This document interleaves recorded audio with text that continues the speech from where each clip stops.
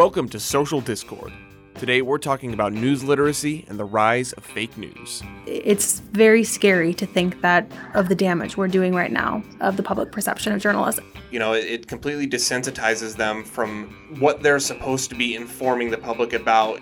Broadcast stations, they had no interest in news. Like news for decades was a huge money loss. Hello everybody and welcome to the first episode of whatever this podcast is called. We're recording before we came up with a podcast name, so we're going to roll with it right now because this is what we've got. My name's Dalen Turk. My name is Kara Tebow. And I'm Curtis Medina. Curtis, what are we trying to do here? What were your thoughts? You were the one who kind of brought this to me. You gave me a phone call months ago about this idea of wanting to do this podcast. What did you have in mind? Well, I'm not necessarily wanting to enlighten. I kind of actually want to learn about politics and just how to sort of survive in like the modern age of over, way too much information coming to you from all directions, and kind of an overload, I guess. And so I really just wanted to learn like what is going on, what can we do about it, and sort of share that experience with people who might be listening. And so with that, each episode is going to be roughly different, depending on the topic. If we needed to expand it to 1 or 2 episodes, whatever it may be. For example, this first episode coming up right now, we're going to be talking kind of about news literacy, trust in the media, because obviously that's a huge topic right now. That's something that everyone's having to deal with. Everyone's got that aunt and uncle that's posting some weird conspiracy stuff on Facebook that doesn't necessarily mesh with what, you've got going on in your mind. And so I guess we're trying to bring a little bit more of an understanding to how, as a society, we can look at this and work a little bit, better together at creating more cohesive, idea of what news is. Yeah, I think that sounds about right. To give you a little bit more background, like I said, my name's Dalen Turk. I have a degree in journalism from the University of Montana. There I focus my studies on photojournalism and radio broadcast. I've got experiences in mostly radio newsrooms. But yeah, I guess that's where I'm kind of branching off from, obviously. If you listen to some of our other shows on here, I'm the creator of the Podcasts Without Borders Network. Done Explaining Things, 900 Things I Hate, A Point in Time, and Sports Without Borders. So I'm a little all over the place, but I know for Kara and Curtis, this is your guys' first podcast? First foray into podcasting. Correct. Everyone's doing it, so why not? It's a good time. I think Curtis just looked up the stat, and there's something like 835,000 podcasts out there. Yeah, that was just the active ones. The active ones. That's not counting the ones that, went off 5 years ago or whatever. That's true. And so everyone and their mother's doing a podcast. Everybody, and I don't think my mom's doing a podcast. So, Kara, what's your background in? Yep. So I also have a journalism degree. I went to Northeastern University. I primarily focused on kind of the public policy aspect of things and how we actually consume news. So how do we present news to people? Why are they consuming it the way they are? And what's our responsibility in terms of what we're giving the people? So definitely compared to myself, where I was more of creating the news, sounds like you have a better grasp on what we're trying to tackle right now. A bit more of the theory, yeah. I think it took 1 or 2 interviews for me to realize, you know what, I don't really like being yelled at by angry men. So the journalism side for me, more interested in the kind of the why and the how. Fair enough. It's a tough thing to deal with sometimes. Curtis, how about you? So I do not have a journalism background, but I am fascinated with all things politics. I don't really find it to be especially entertaining to myself unless I'm learning something. So I kind of look at it as more of a study of humans, kind of like what Kara said, like the why is really what I find fascinating. And the other thing that I'm excited about maybe possibly doing with this is that, there's not a lot of perspective on politics from millennials, and I think all 3 of us are in the millennial range or whatever, and I think that's going to be really important. Everything sort of from a different perspective you might not hear anywhere else. So my background is not in professional politics or anything like that. It's in photography and filmmaking and a bunch of things that a lot of baby boomers would call non-essential garbage. Non-essential garbage. And I think the whole millennial aspect, because I think we all kind of branch almost all the way either end of the millennial spectrum. I'm the very last year. I was born in 96, so I'm 24. Baby. I'm a baby. Because no wonder you were first to know about podcasts. Hey, man, just trying to inform the people. And Curtis was one of my first employers. He hired me when I was 18 as a photographer, which is a big risk on his part, but I feel like it worked out. It did. You're a great employee. Oh, thanks. But with that, why don't we go and dive into today's topic? So like I touched on earlier, we're going into some news literacy, people. We're going to talk about, how to trust the news, fake news, all that good stuff that we've been dealing with. But we're going to take it back to start off. And so to give a little context to, where all this started. So going back to the 1930s with the Nazi Party in Germany, and this was before it really took off into the whole World War II aspect, before Hitler really started invading Poland and, really becoming that, I guess, militaristic. And they were militaristic, but not to the extent that people think of when they think Nazis. But it was Lügenpresse was kind of the first, but first notorious use of that term, which that actually translate to lying press. So not quite fake news, but it's kind of the first idea of that popping up, especially being used by someone in political power. But I think something that goes a little bit more useful into what the actual aspect of journalism is today is yellow journalism. And that started kind of in the 1980s, 1890s with William Randolph Hearst. It's so new. The 1980s. Madonna started yellow journalism. I mean, if there was anybody to start it, it's going to be Madonna, right? The pop idol. So yellow journalism was this form of journalism started between William Randolph Hearst and Joseph Pulitzer. And it was basically them just having this huge feud between each other in New York. And William Randolph Hearst was the first one to really use the style of journalism in the way that it's recognized, and he created these crazy sensationalized stories with these literal huge headlines on his newspapers. Like, they would take up almost half of the front page because it was just big and grabbing, and that's what people saw, and that's what they gravitated towards. And I think we can connect that today, because how many people do you know, and I was talking to Curtis about this, that you'll scroll through Facebook, you'll scroll through Twitter, and the only thing they see is the headline, and that's what they base their news off of for the day. Mm-hmm. Yeah, I mean, it happens all the time. You're going through Facebook, and a friend has posted, in the big yellow letters or whatever. It's like, 5 things that'll kill you tomorrow or whatever, and it's like, well, I want to know what 5 things that'll kill me tomorrow is, so click. Exactly, and one thing, and you'll see, because with William Randolph Hearst, is he used this type of journalism to attack leaders in the communities, to attack, Joseph Pulitzer, to attack politicians. And they use it as a way to really honestly as a weapon to assert their dominance, within their own monopoly. And there's other... Yeah, it was yielding power too. I mean, yes. It's just, if you have that resource at your disposal, that's a very powerful weapon. In the right or wrong hands, really.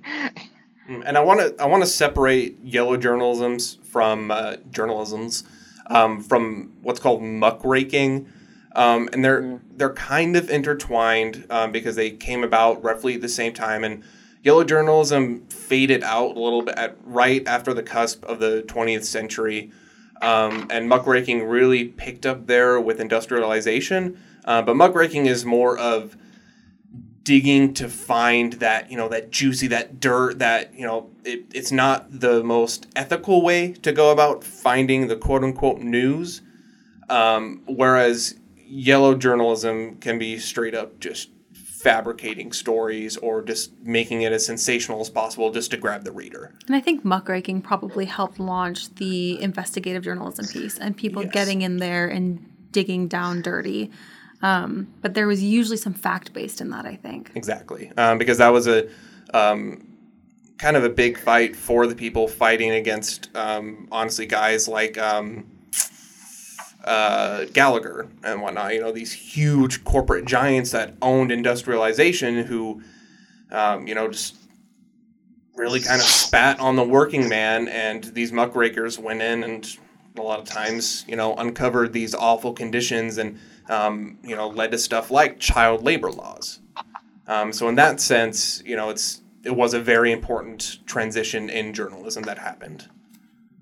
But with the idea of transitions, another thing we should talk about is the language that is used when we're talking about journalists. And part of that is what we call the quote-unquote media. And so you'll notice in, if you're watching a movie about the 1920s, it'll, say the press. And it's an interesting, and I didn't know this, and Curtis brought this up. We have a little sheet going on here with some facts and whatnot. And the idea of the media actually started in the Nixon era. And Curtis, can you touch on that? Yeah. So what I read about it was that, like so many things in politics, it started with Nixon. Like, I find this over and over again in modern politics. In my opinion, a lot of things I don't agree with, but even some things I agree with, it seems like it all kind of started from that era. Nixon used to refer to journalists as the media instead of the press to sort of like make them seem like one entity that maybe you shouldn't trust, and he did that because he suspected that they didn't like him, and they probably didn't. He wasn't really a likable person. No, he really wasn't. I mean, not that you have to be a good, politician, but it helps, and so he kind of started this as a sort of a slur almost, to call in the media. It's similar to probably what's going on now and how Trump picked up that same sort of, way of fighting back, journalism he doesn't agree with. But what's really interesting about that too is with the Nixon era, the people loved the press. They, after the Watergate stuff happened, they rallied around the press and they relied on them to tell them the truth. And they, I feel like people trusted a lot more than we do now. So it's interesting to figure out why, targeting the press didn't work for Nixon, but Trump's done a great job of it.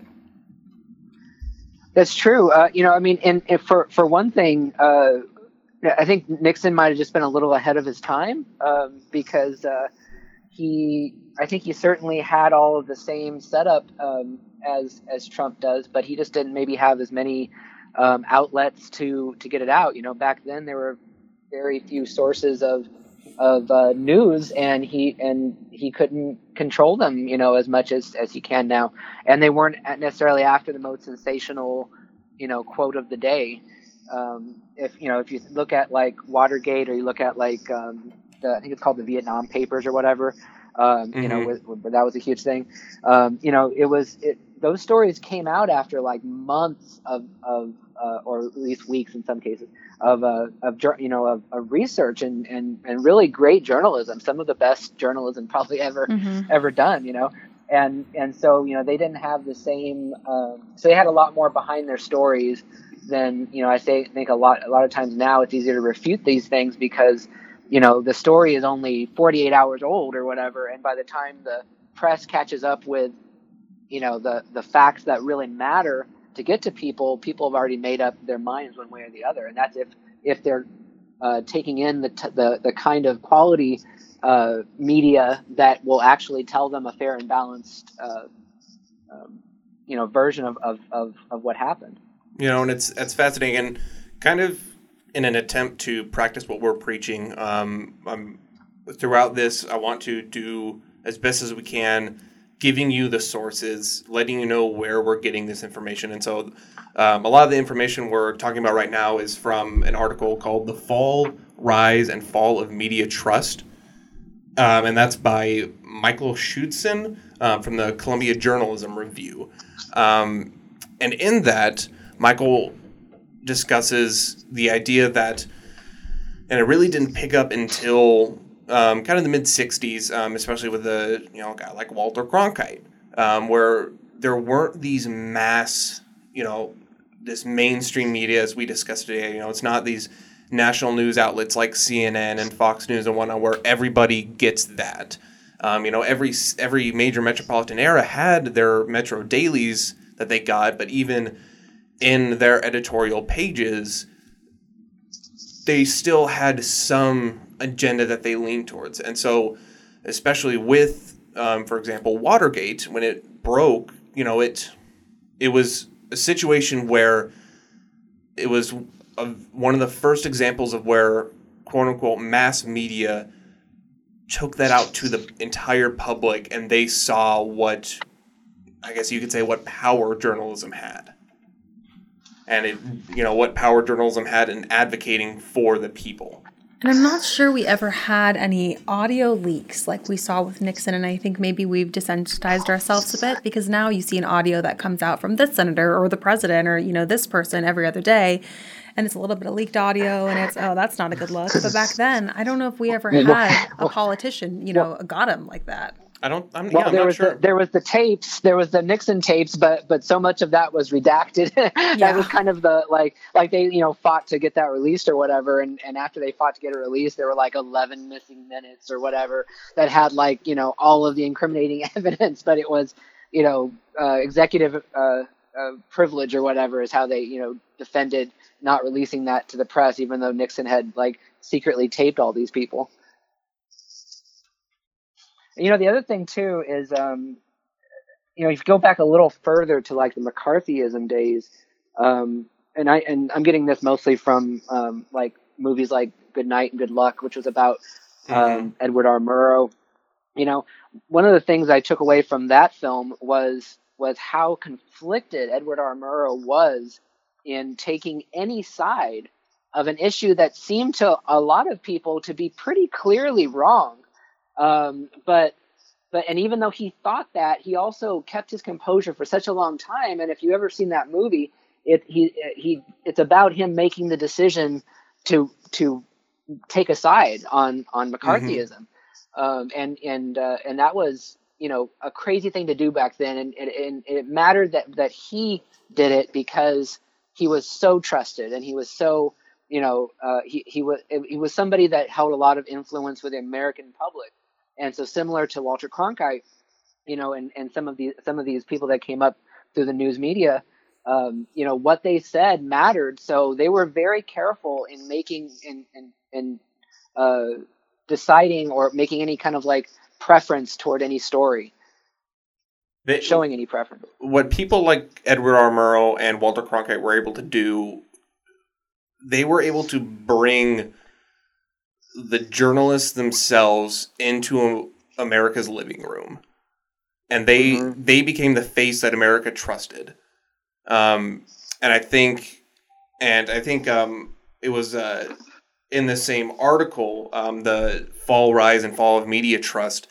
He touches on it again that at the time, and I don't know if it's applicable to today, but journalists were trusted more than the government, but journalists weren't as trusted as the military or corporations or whatnot at the time. And it's an interesting, I guess, ladder that was built in terms of who the American public trusted.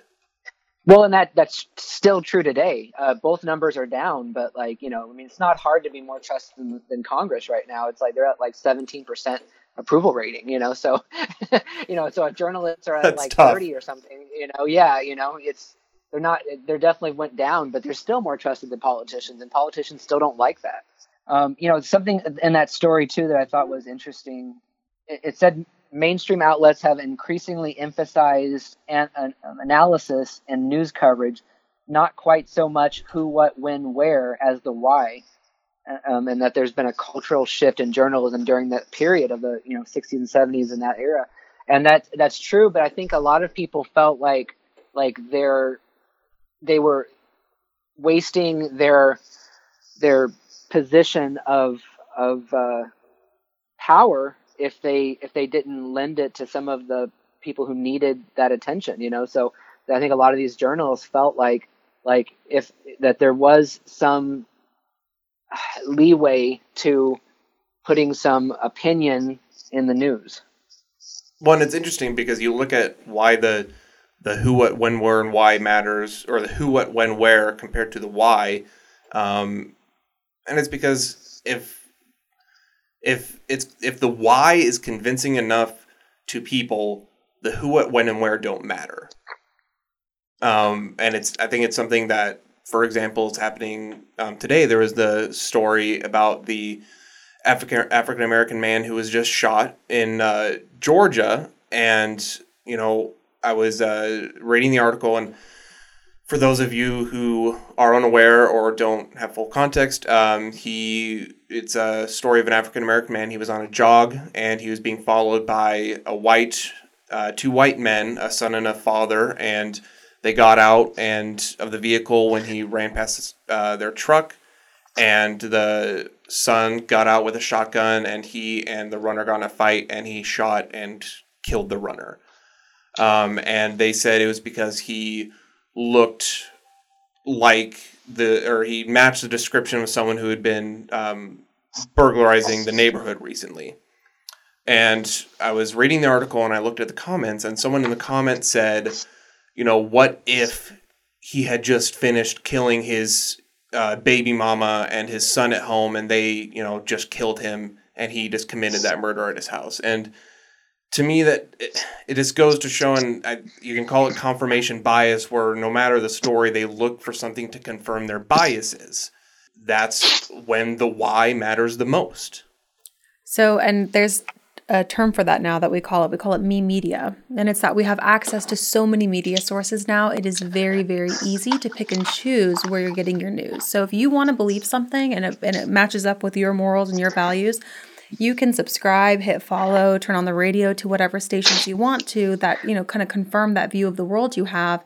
But there's so many sources of news. And so there's going to be people on the other end of the spectrum. And then it's extremely conflicting for people who have built this echo chamber of one type of media. And now you have a whole host of people who are liars because it's not what they want to hear.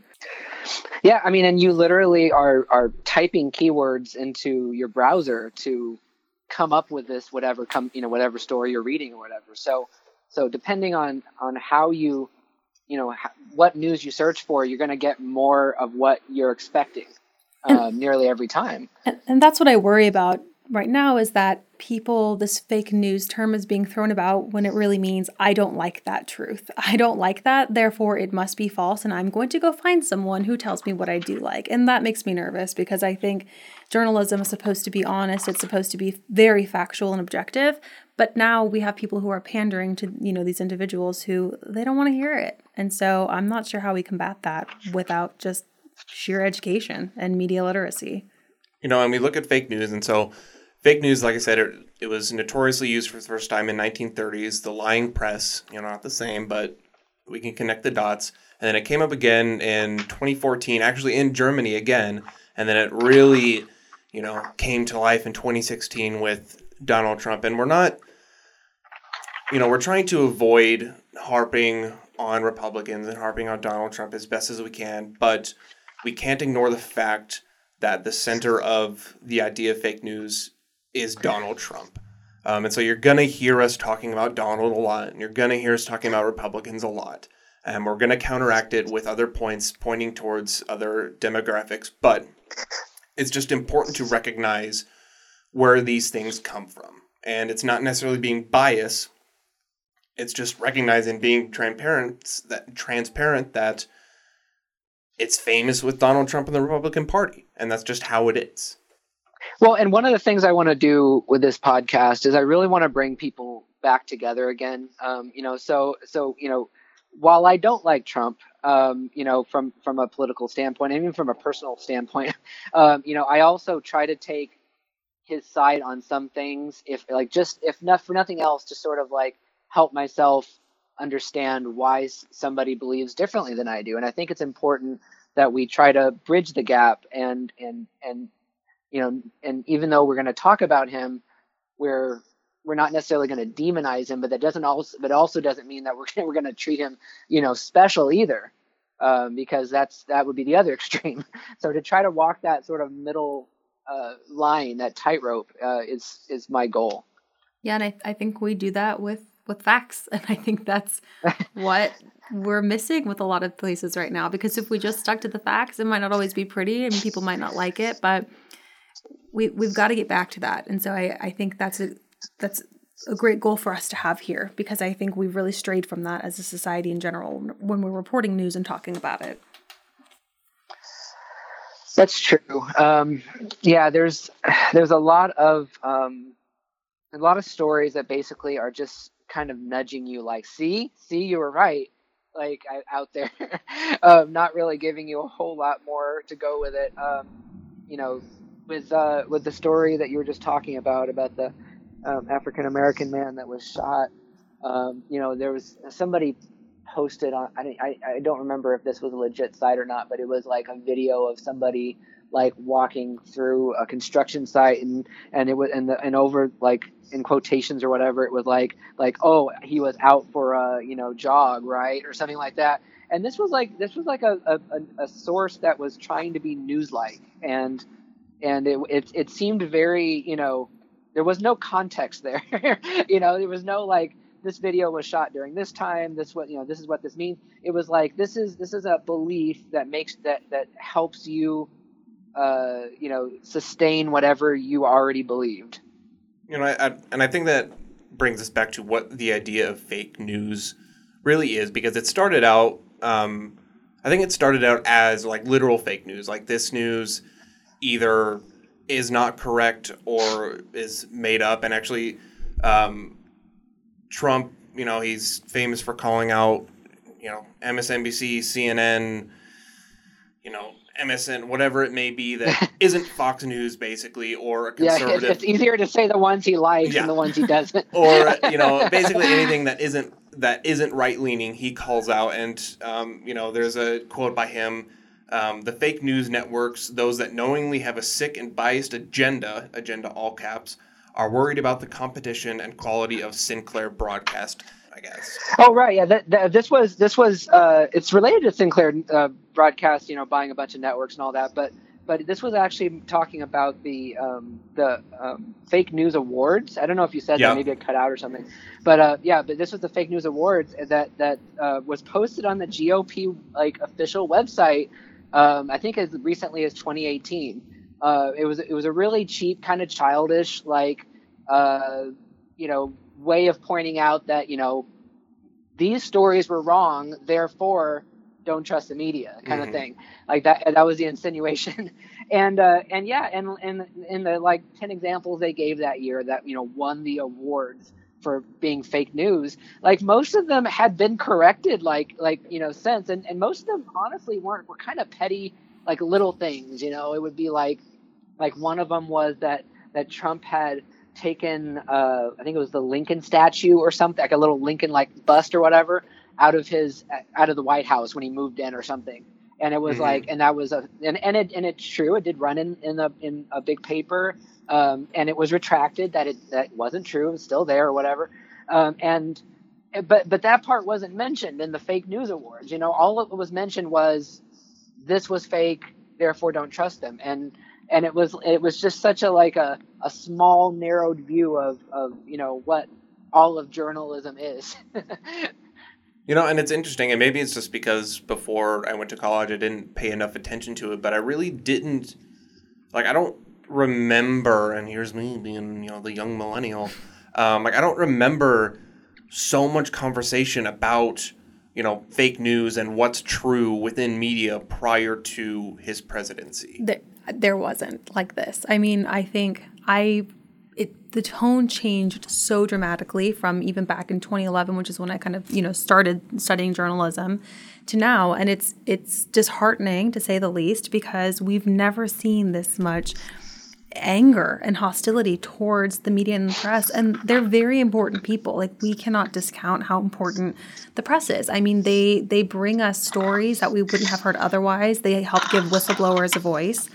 It's very scary to think that of the damage we're doing right now of the public perception of journalists. And on the other side of that, journalists have a responsibility too to not, live up to that reputation. I mean, we need to make sure that if we're putting out news, we're fact-checking it, we're sticking to the points, we're being objective. And I think both parties have a lot of work to do in terms of trust and in terms of repairing that relationship. A part of that too is the way the public perceives it. So, for example, Monmouth University did a study or a poll, and this poll showed that 3 out of 4 Americans believe the media is routinely reporting fake news, whether that be left-leaning, right-leaning. Fake news is apparently all over the place, according to the public. And then the Gallup and Knight Foundation also did a study, and they found that 42% of Republicans consider news stories that cast a political group or a politician specifically in a negative light as fake news. And so that's when I talk about the idea of what fake news really is, that's where it really comes into question, where is this story really not accurate, or does it just not associate with your, particular view? And once again, Trump is famous for this, where if there is a news source criticizing him, it's fake news. And something that I brought up today on Facebook is public servants, government officials, whether they be state level, local level, highest level of the president, they are public servants. They are at the duty of the Absolutely. people. They are elected for a reason, and therefore they are held to a certain scrutiny. And something that happened today actually was Trump's lawyer requested basically immunity as the president for him to not be charged with anything or, have no investigations brought about upon him. And until he leaves office, at least. Yeah. And this was in a CNN article, and, they asked her like, well, what's your reasoning? And his lawyer's reasoning was he's the president. And, the president's not above the law. And the issue with that is, well, legal precedent for most things is 5 years. And so if he wins re-election and he has immunity, whatever he's trying to be charged with now that he could be charged with after his presidency, all of a sudden, it loses precedence because it's been longer than 5 years. And so that's the whole issue with that. Well, the problem too is like, I'm going to say something controversial, but let me explain it though. Technically, the president is above the law, but it's only technically, because what's supposed to happen is if they do something that is criminal, or even not even criminal, not even like you can arrest them for it, but just sort of so immoral or not helpful to like the country, what's supposed to happen is the Congress is supposed to impeach them so that they become a private citizen, so that at that point they cannot be above the law and get charges against them. But what was challenged with Nixon, and he had this famous interview with Frost. I forget his first name, but I think it was Robert, but I can't remember. But the poet. He was I was going to say Robert Frost. Oh my God, I gotta look it up. Okay, it wasn't Robert.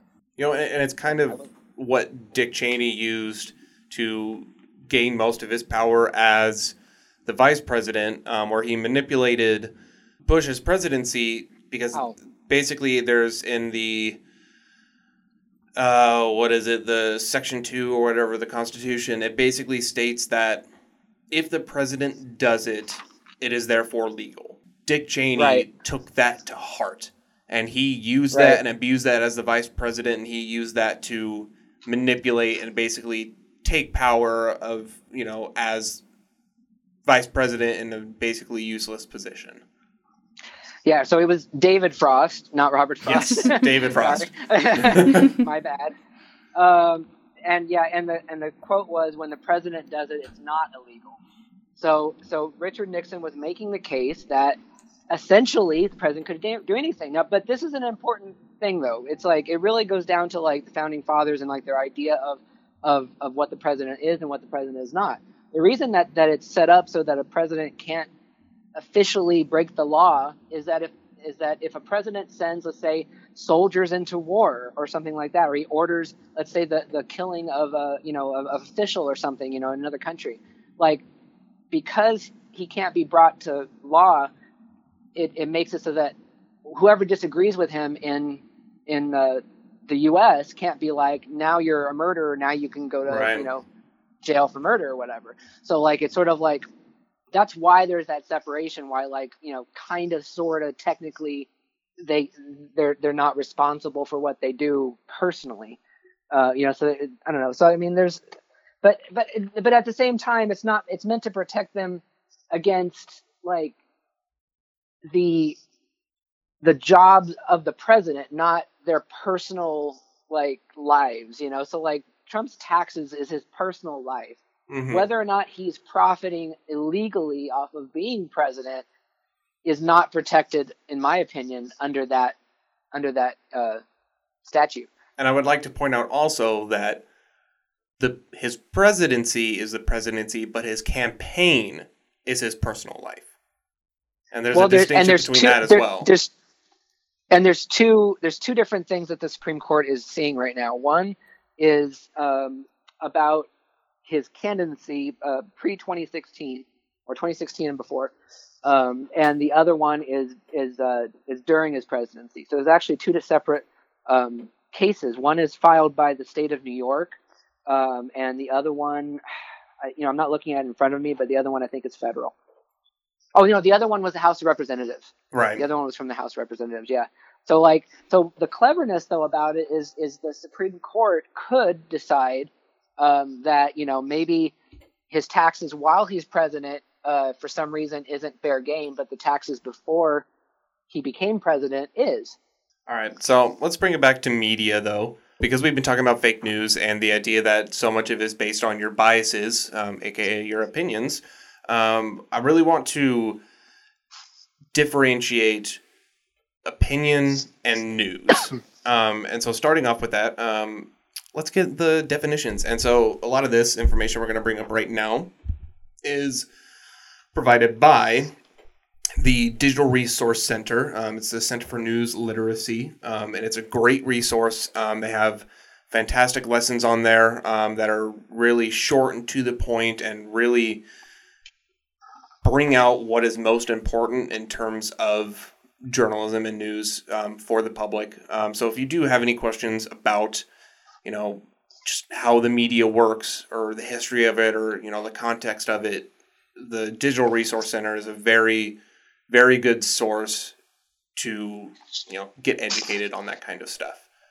But so news is timely information about a subject of some public interest that is shared and subject to the journalistic process of verification by an independent organization that is accountable. And then opinion, a view, a judgment, or an appraisal formed in the mind about a particular matter.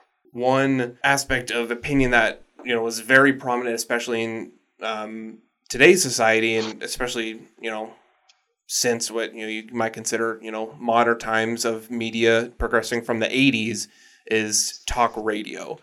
And so what happened in 1949, there was something called the Fairness Doctrine that was put into place by the FCC. And basically what the Fairness Doctrine did was it made it so that radio news outlets had to, one, they were required to broadcast on matters that were controversial and of importance to the public.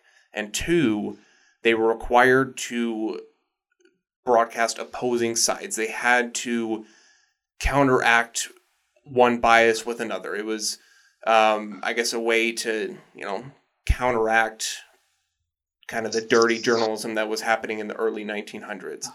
And so that went on all the way until 1987, during Reagan's presidency, when his FCC removed that. And so all of a sudden, go ahead, Curtis. Oh yeah, I was going to say, the important like word in that is required. Yes. Because at the time, the news or the broadcast stations, they had no interest in news. Like news for decades was a huge money loss to these networks. So they saw it as, so the trade off was, okay, NBC, CBS, I think ABC was the other one. We'll let you use federal airwaves, but for that, you're going to have this many minutes of news per day. Yep. And so the broadcast channels were like, kicking the can, all right, and so they kind of just did it as a public service, and then flash forward to later on where it became more successful. And that's what you'll hear. So I worked for, it was Talk 1370, Entercom Communications in Austin. They're an AM news station, talk news station. It was right-leaning, so we had guys like, Sean Hannity. We had, who is it? Brian something or other. Can't think of it, but it was right-leaning. And, you'll hear your news at the top of the hour. And for, at 6:03, the 3 minutes after every hour, you'll hear it's just the news. And then all of a sudden they'll go back to their, opinion airing. All of a sudden Hannity comes back with her, whatever it may be. And, going back to that, in 1987, Reagan took that fairness doctrine away. And part of it also was because the AM waves were dying. Like the industry was just not surviving compared to FM, where music became so much more popular. And so all of a sudden this fairness doctrine gets taken away. So basically you can broadcast whatever, views or opinions you want. And then the AM waves were so cheap to buy. They were cheap stations to buy. And so all of a sudden you get these right-leaning and religious leaders in the industry who are struggling to find, a place in the media. An outlet, exactly. I think that's a great word. It's an outlet. They purchase this, and that, starting with a guy like Rush Limbaugh, who's kind of the OG of talk radio. And ever since, Republican talk radio or right-leaning talk radio has dominated the airways. And you'll find today that, I think you'll see, especially with podcast, it's more left-leaning, but in terms of talk radio or political or news talk radio specifically is absolutely dominated by the right. Totally. Yeah. It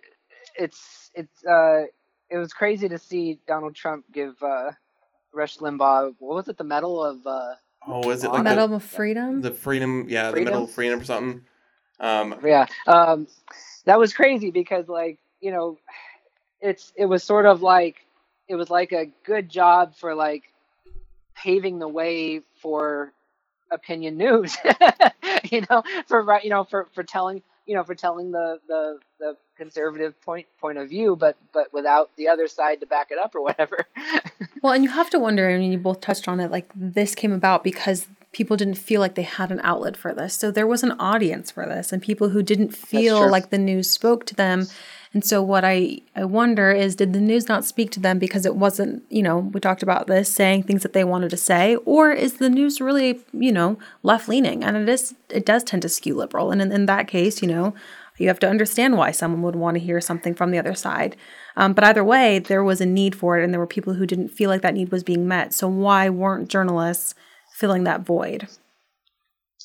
That's a good point. Yeah, I mean, it seems like most of the time when needs aren't met, it's usually because it's considered to be a niche audience, or and one of the things that has happened with AM radio and then with cable and then with the internet, is that it because there's so many more stations available to happen, literally more room on the airwaves, and then if it's through cable, just unlimited pretty much, number of channels you can have, like the rise of niche everything is giving a lot of people who maybe would have been sort of overlooked the chance to have their own network or whatever.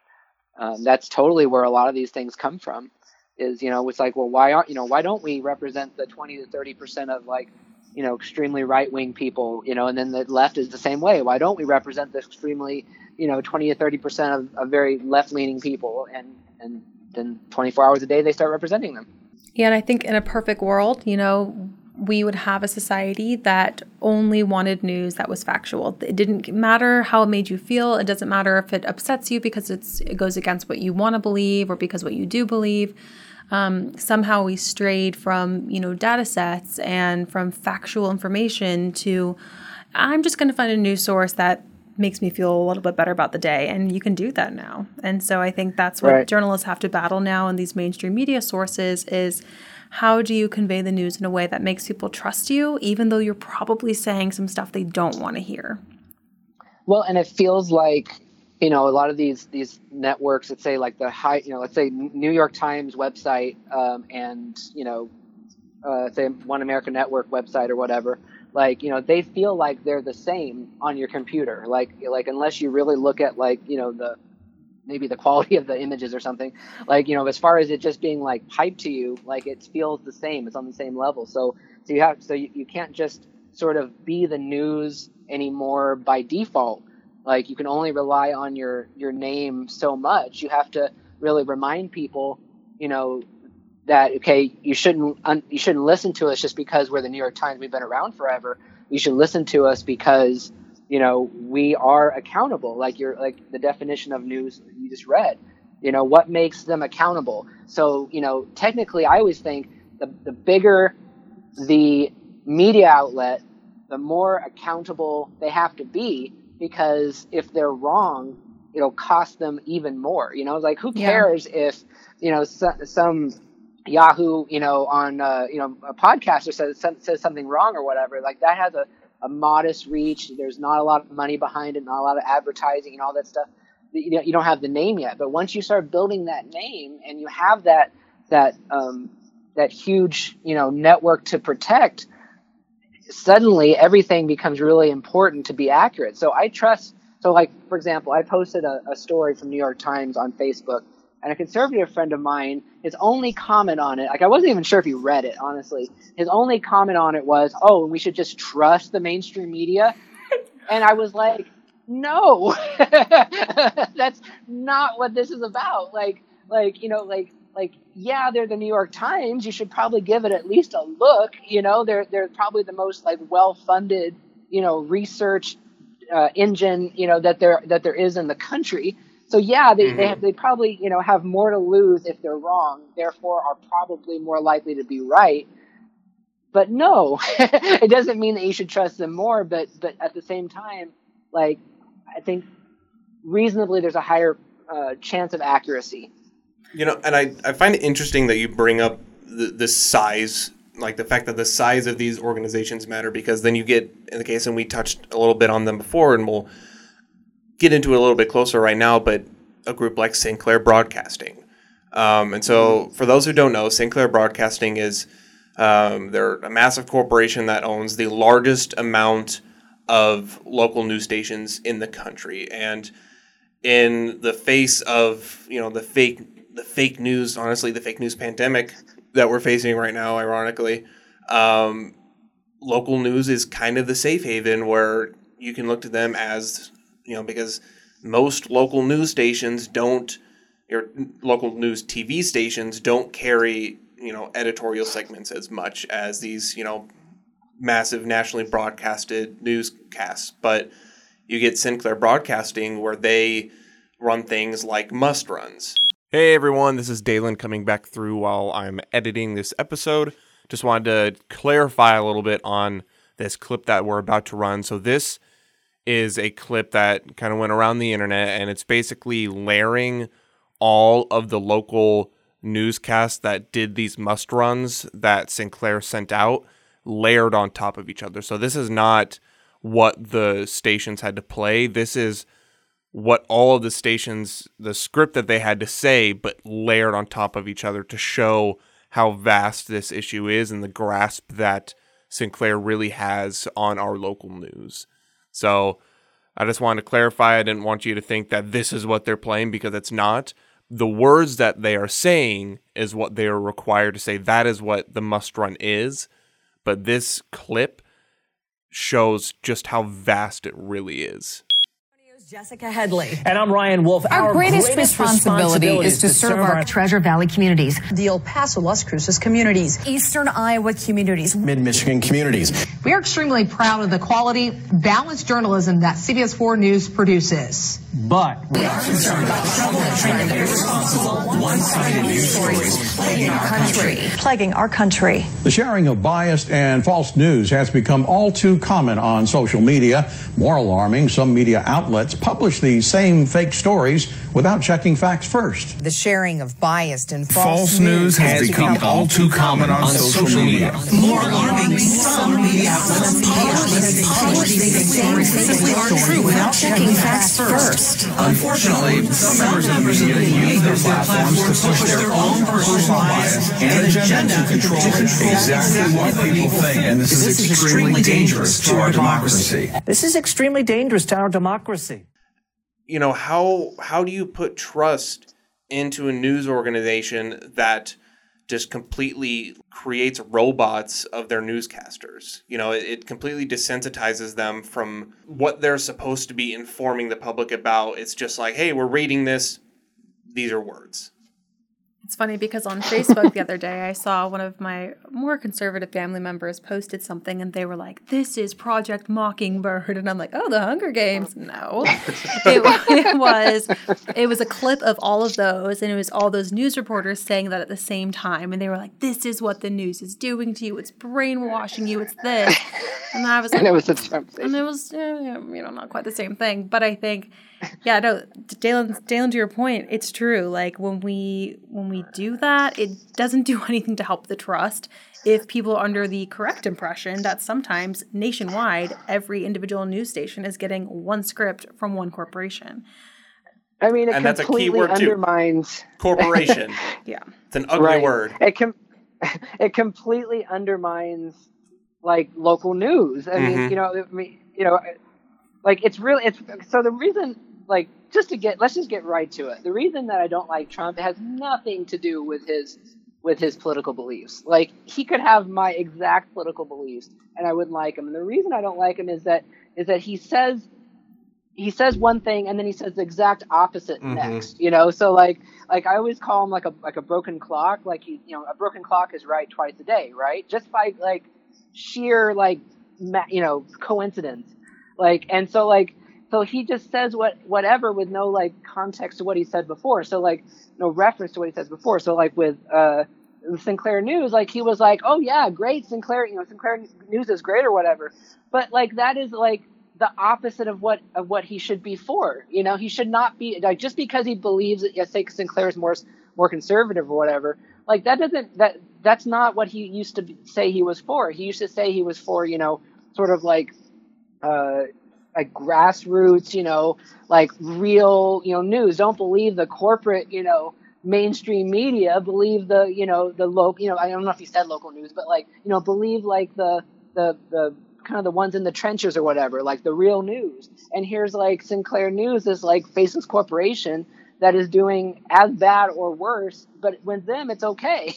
And this might be a controversial opinion depending on, what side of the aisle you're on. But I do think that journalists need to step up more, and it's okay to call these politicians out. When Donald Trump has, recorded clips of him saying two different things and he is denying both of them, we pass it off so often because he just does so much ridiculous stuff, as do many politicians, and we let it go. And I think journalists do need to step up to the plate a bit more, and it's okay for us to call people out. It's okay for us to be like, you just said these two conflicting things. You can't tell me you didn't say that. And I think sometimes we get too scared to say anything. And I think maybe one of the reasons that people, when they read a story that says something negative about a politician and they call that fake news, I think the reason that they are so negative so quickly is because they're thinking of it more as a call out and less as a need to understand.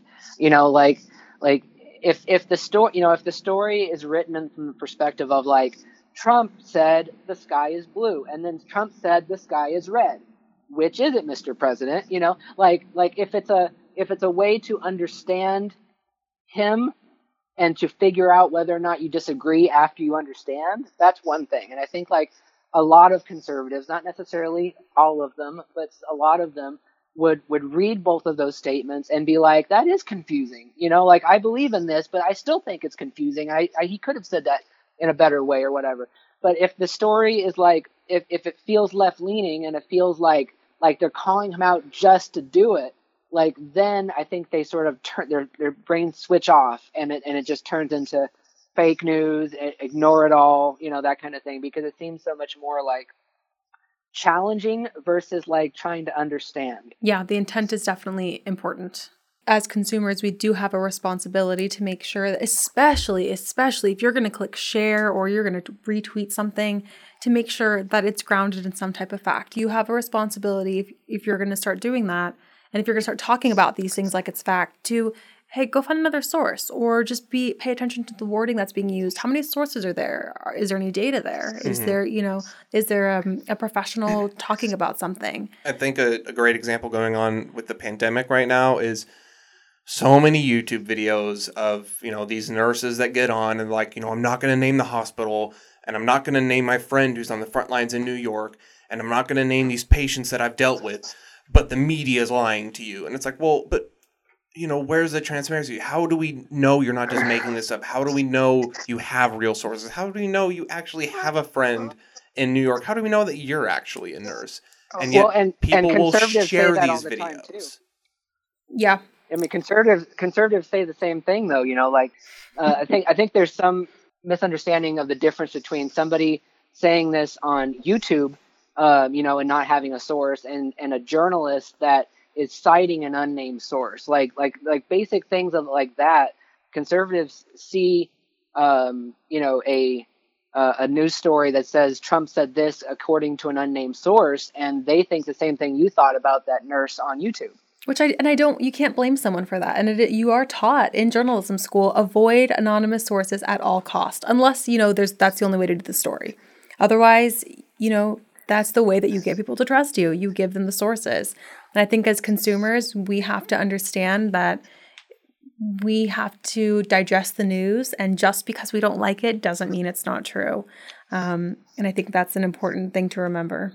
All right, guys, and on that, we are coming up on time. We're at about an hour. This is roughly about how long we want each episode to be. But I hope what we accomplished today was creating context and really establishing what the idea of fake news is and what we're dealing with in today's media. And we're going to split this up into a two-parter. So coming up next week, what we want to do along with you is really learn how to be news literate. How can we consume all of this in a responsible way and disperse it amongst ourselves? Yeah, I mean, it's just, I think the feeling I get from a lot of people, particularly younger people, is that it's sort of like, it just feels so daunting, so negative all the time that like a lot of times we just sort of want to cast it away and not think about it, but it's so important that like we actually have a legit media out there that informs us about what's going on. So it's not, a surprise one day when something changes and you had no idea, and to be a part of that change. So yeah, I'm really excited about talking about that next week with like, here we find ourselves in this era of questionable news and questionable politics.